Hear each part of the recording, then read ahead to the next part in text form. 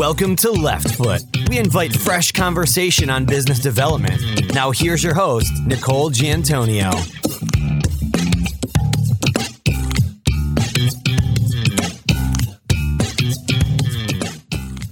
Today's episode is sponsored by Diversity Lab, closing the gender gap through data, innovation, and science. Diversity Lab, talent done differently. Hello, listeners. It's Nicole Giantonio, the founder of Left Foot, and I'm here to announce that our 12 audio-based business development challenges are now available. 12 practical, execution-oriented steps to predictable business development success. Go to leftfoot.com for details.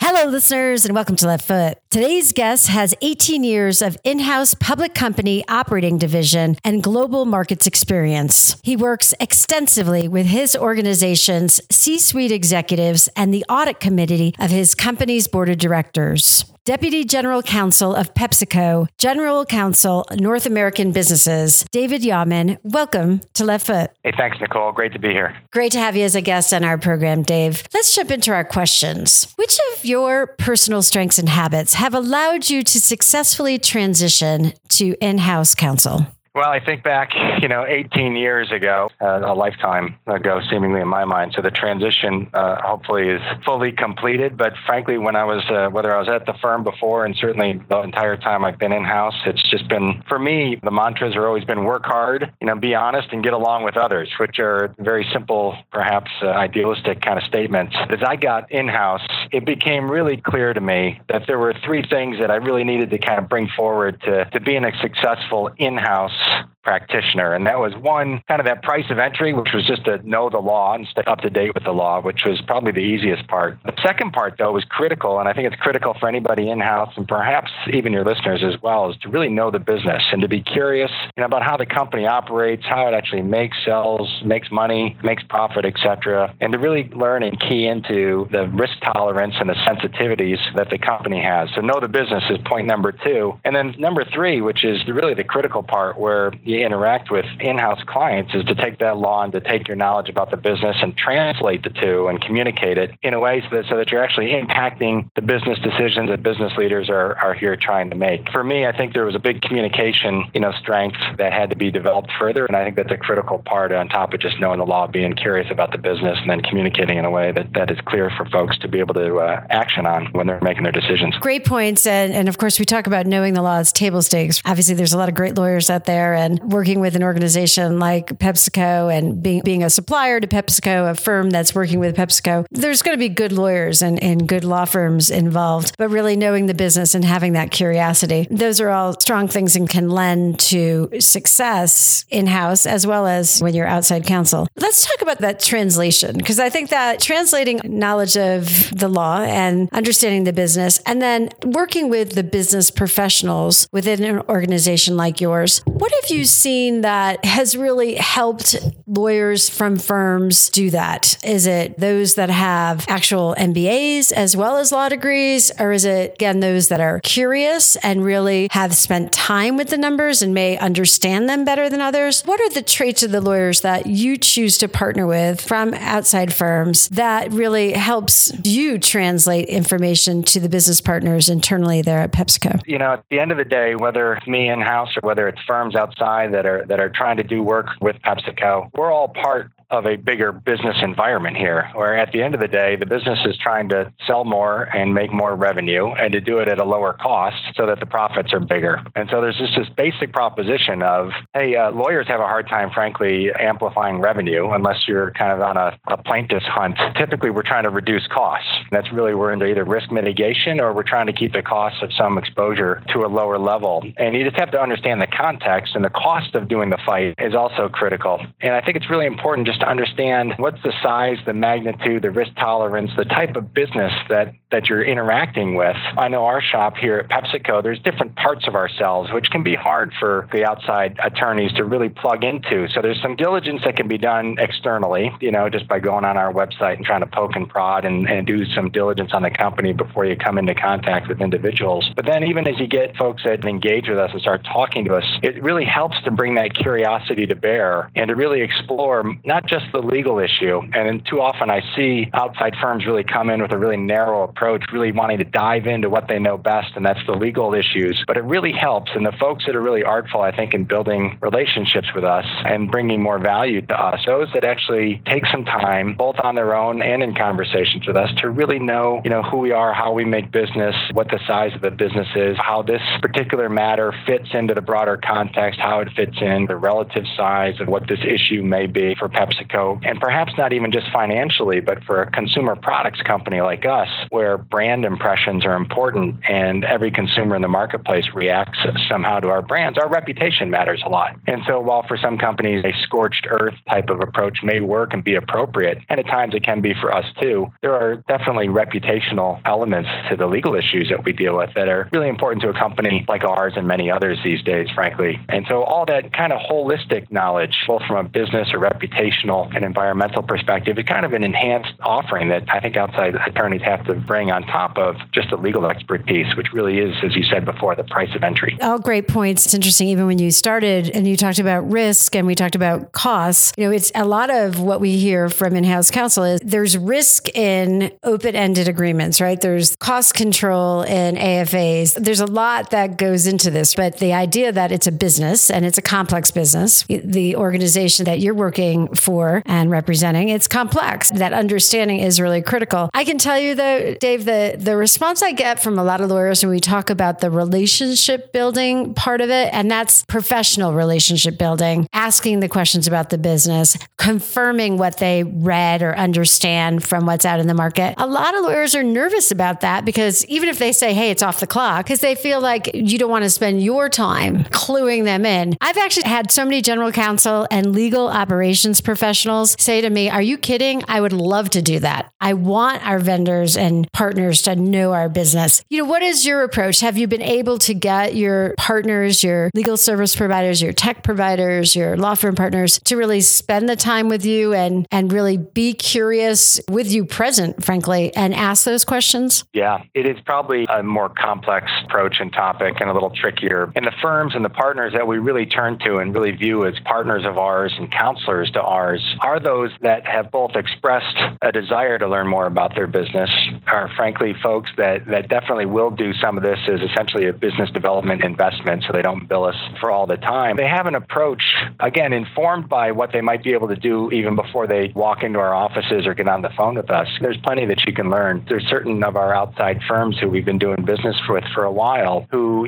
we happen to see at industry conferences, which are business industry conferences. They're not legal conferences. They're business industry conferences, or they tell us how they listen in on our earnings conference calls, at the end of a quarter, or they've read our annual report. They invest some of their own time to kind of understand who we are and how we go about business. They subscribe to industry periodicals, again, which are not legal periodicals per se. They're really industry periodicals. And all these things I don't think take a whole lot of time, but they actually fill in a lot of gaps. And at the end of the day, when I talk about that basic dynamic of knowing the law and knowing the business and then translating the two to be able to effectively counsel clients, knowing the business is a big part. Definitely, I think the more business-oriented, relationship-oriented firms and partners that we deal with, who in the end we really value more, are those that actually invest in some of that time and experience. And we're willing to do the same with them. So I can't speak for other companies, et cetera. And for us, there are certain legal engagements that are very transactional that probably don't justify that type of mutual business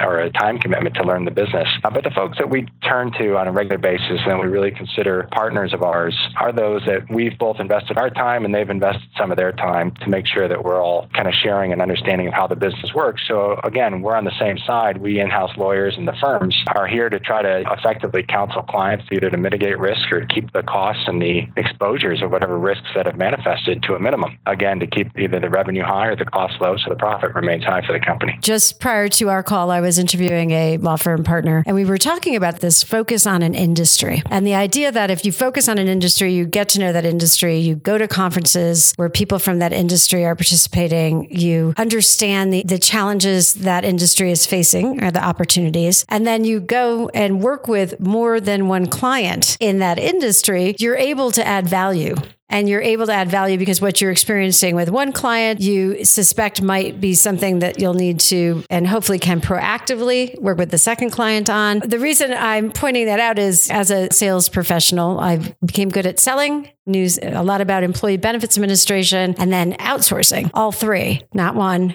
all three, right? Same thing with being an effective lawyer, selling to a major corporation. You're going to know the law, you're going to know your practice area, and then you're going to know the industry. That's my question is, for you in making decisions about the different firms you work with, are you comfortable working with firms that have other clients that might be in the same space? And is that actually an incentive? Once you're looking at firms, what are the things besides current knowledge in the industry? What are the other things you're looking for? When firms want to dive into an industry, there is a little bit of peril in there because it's a question of how many competitive companies within the same industry are you going to be able to represent. There's obviously some industries, not unlike ours, where there's some really big clients in there, and you may not need the diversity of client work if you got a good relationship with one of the bigger players in the industry. You may get a sufficient amount of work to justify the investment in the industry knowledge, which is a little bit of at least our experience, because we work in a very competitive industry and we are sensitive.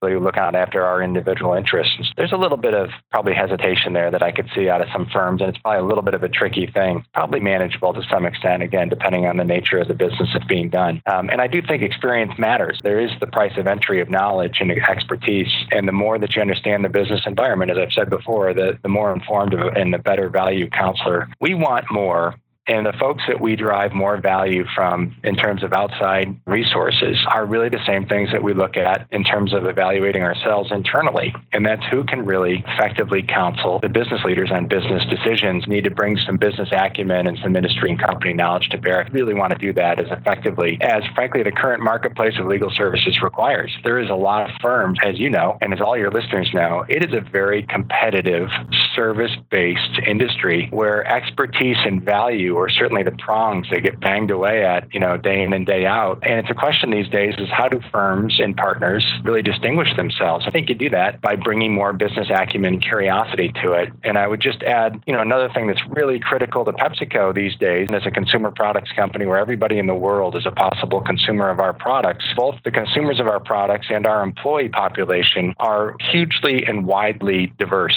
We are essentially all of society. We look for that increasingly, and now really is the third leg of the stool for us outside of expertise and value is a real stated and demonstrated commitment to diversity in the law. And so PepsiCo is very consistent with our values and our approach generally as a company. We definitely make it a factor for us in acquiring outside legal services to see both firms and then the teams of partners and lawyers that work on our matters be diverse, racially, gender-wise, age, sexual orientation. We want a scope of diversity in all the suppliers that we work with, including those that we're getting legal services from.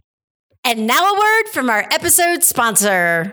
Diversity Lab creates and invests in innovative talent and diversity initiatives to help organizations find and keep the best talent. The lab hosts hackathons to inspire creative thinking, creates and pilots unique initiatives such as the On-Ramp Fellowship, creates groundbreaking research, and highlights what others are doing to advance women. Go to diversitylab.com to learn more. Diversity Lab, talent done differently. Nicole here, and a shout out and thank you for tuning in to the Left Foot Podcast. Are you looking to refresh your business development efforts? Our 12 Left Foot Business Development Challenges will refresh your efforts in 3 areas. Business development grit, tactical habits that lead to business development success, including networking, nailing your niche, how to focus and develop an expert reputation, commercial savoir-faire, a discussion on business and the revenue side of law. At Left Foot, we believe 20% of people are natural at business development, 10% say no to business development, and 70% are neutral and can adopt the skills necessary when presented in an organized, methodical way. To learn more and be challenged, go to leftfoot.com.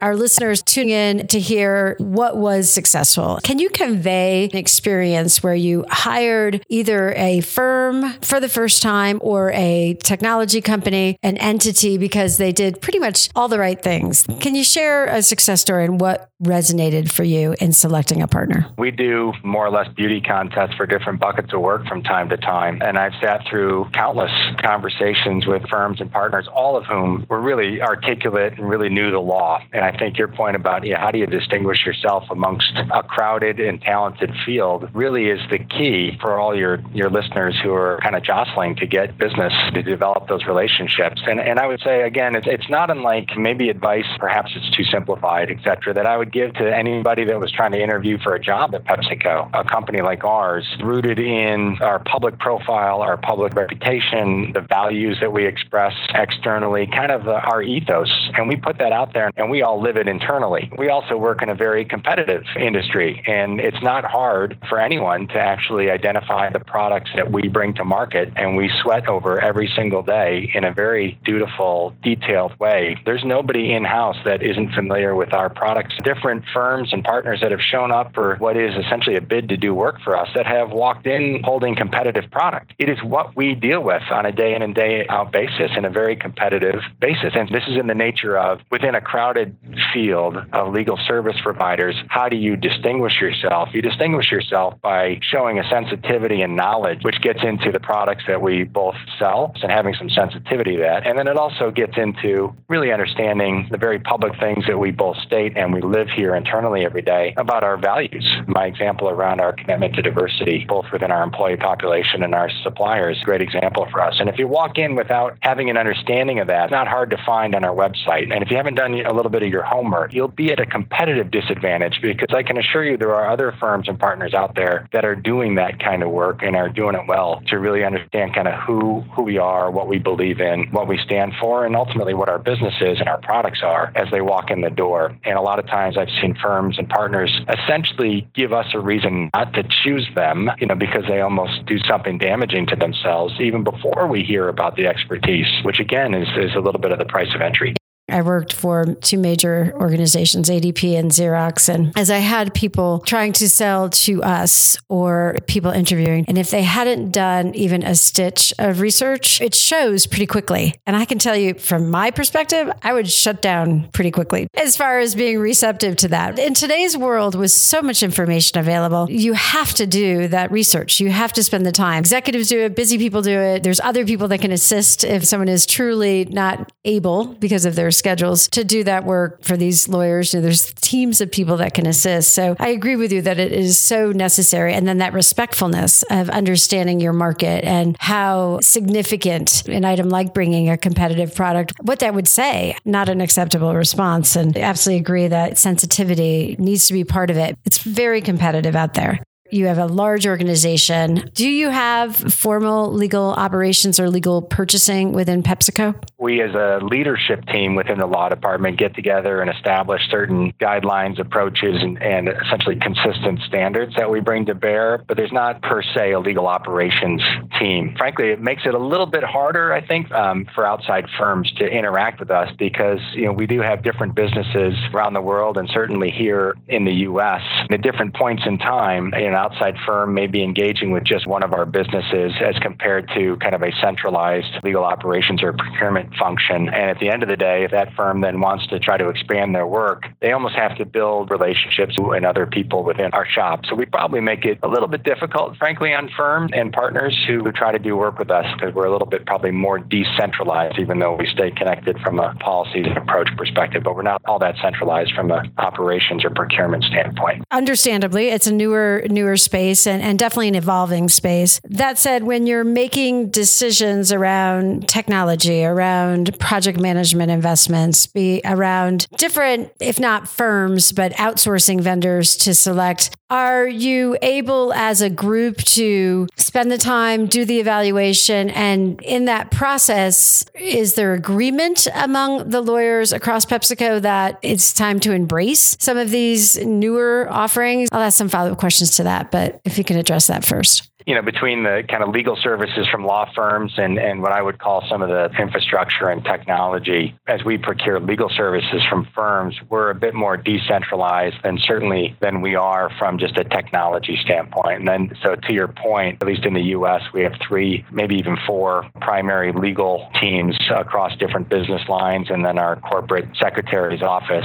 And across those, we certainly share the same kind of technologies, and we make joint decisions as to what technologies, tools, and productivity we're going to invest in and ultimately collectively use across the entire enterprise. It's been kind of an evolving story, at least over my 18 years here at PepsiCo, and it continues to be. But as I look down the path, there's definitely, in terms of technology companies and, what I would call the infrastructure parts of operating a law department, I definitely see that as a much more centralized, single sale kind of approach across PepsiCo's operations as compared to the legal services, which can be a little bit more decentralized in terms of hiring the law firms from time to time. Especially in different markets where there might be a need for specific market representation. As you're looking at the infrastructure needs of the legal department amongst your businesses for PepsiCo, what are you seeing that you would consider to be innovative? Well, I think, for us, people are just on the move. And there have been certain, I think of just your basic document management systems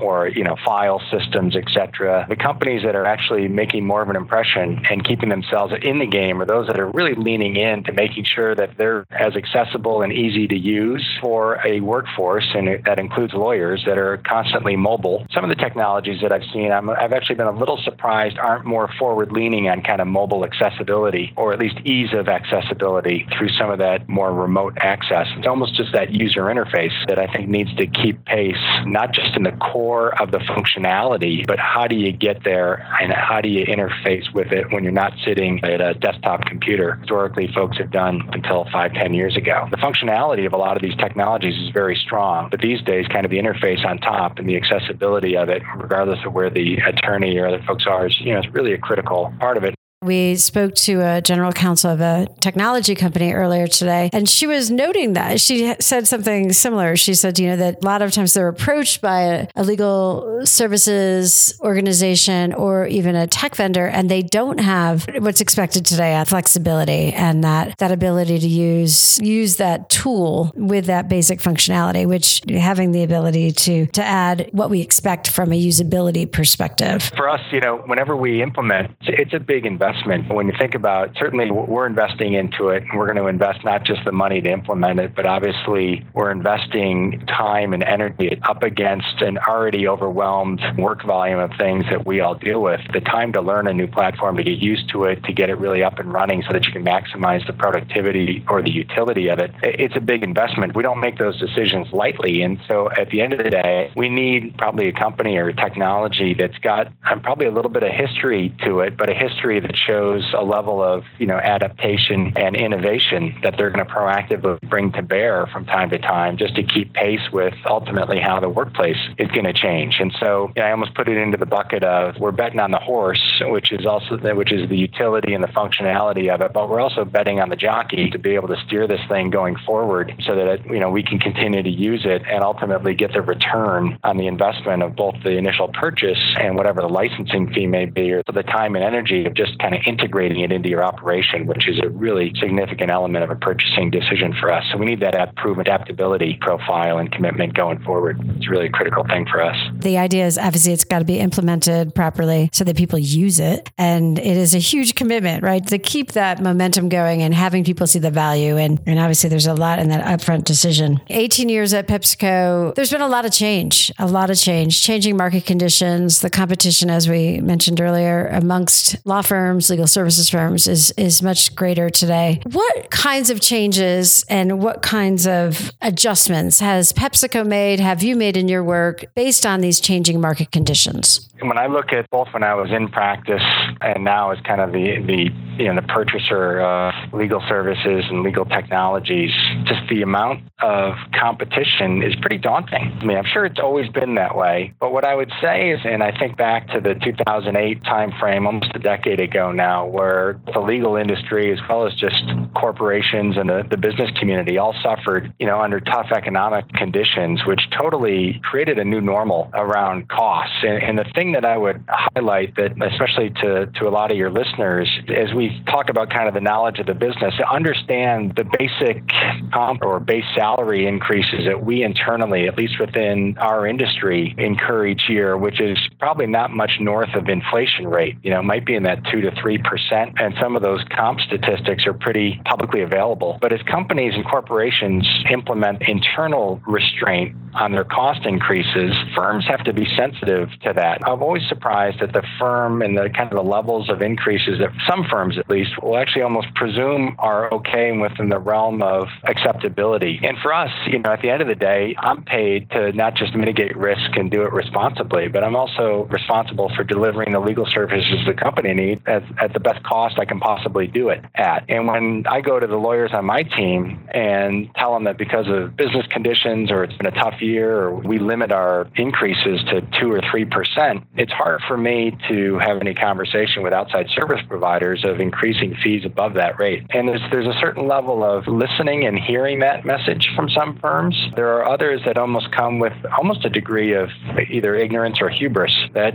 would seemingly bring a sense of justification or self-righteousness to it, not to be too harsh. I don't see it too often, but I think it's a tougher business environment, period, for us in the corporate world that are competing with competitors, for those in the law firm world that are competing with competitors. And at the end of the day, it's all a value proposition. It's just hard for us to engage and feel like we have a partnership relationship with firms who ultimately aren't sensitive or aren't realizing the pressures that we're under and don't share in some of those pressures with us if they want a long-term relationship. And that's a tough thing because obviously law firms have their own cost structures that they have to manage and keep pace with. But I think the business environment in general, the market conditions, have pushed both corporations and firms to really operate at the epitome of efficiency and bring that all to bear in whatever ways they can and to continue to try to do so. And for firms and partners that aren't doing that, it becomes a challenging value proposition for us as we're out there, buying technology or buying legal services. We've had several firm leaders talk about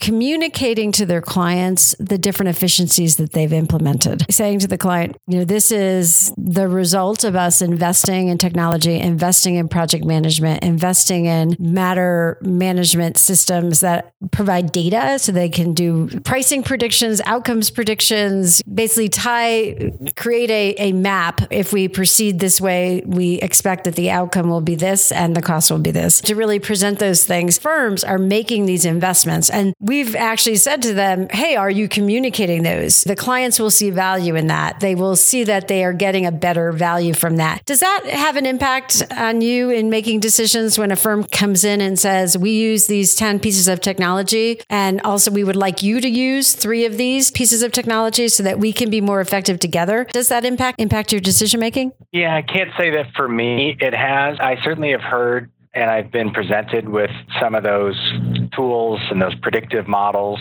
They're actually more intellectually fascinating to me, and I think there's something there. I haven't personally, and I'm not sure we at PepsiCo have had enough experience to kind of prove those out. I say that not to be skeptical or doubtful, just to say that before you actually ascribed value to those, I think you'd probably have to earn your way into some sense that they're actually reliably predictable or that they're really helpful in steering things. And I think that would come with some experience, and I'm not sure that we've either invested in the experience or had the experience to be able to make the assessment around those. I wouldn't discourage firms from pursuing those paths. I do think that those are good ideas and things that will continue to bear fruit as we go forward. There needs to be at least a little bit more of a record book created to be able to kind of prove out that those are actually got a return, on some of the investment that's going through it. I have no doubt that firms hope or believe that there are. It's not a big issue for us. I know that, from my perspective, where I put value on folks that we've been doing business for a while kind of goes back to the efficiency that I get out of legal service providers or even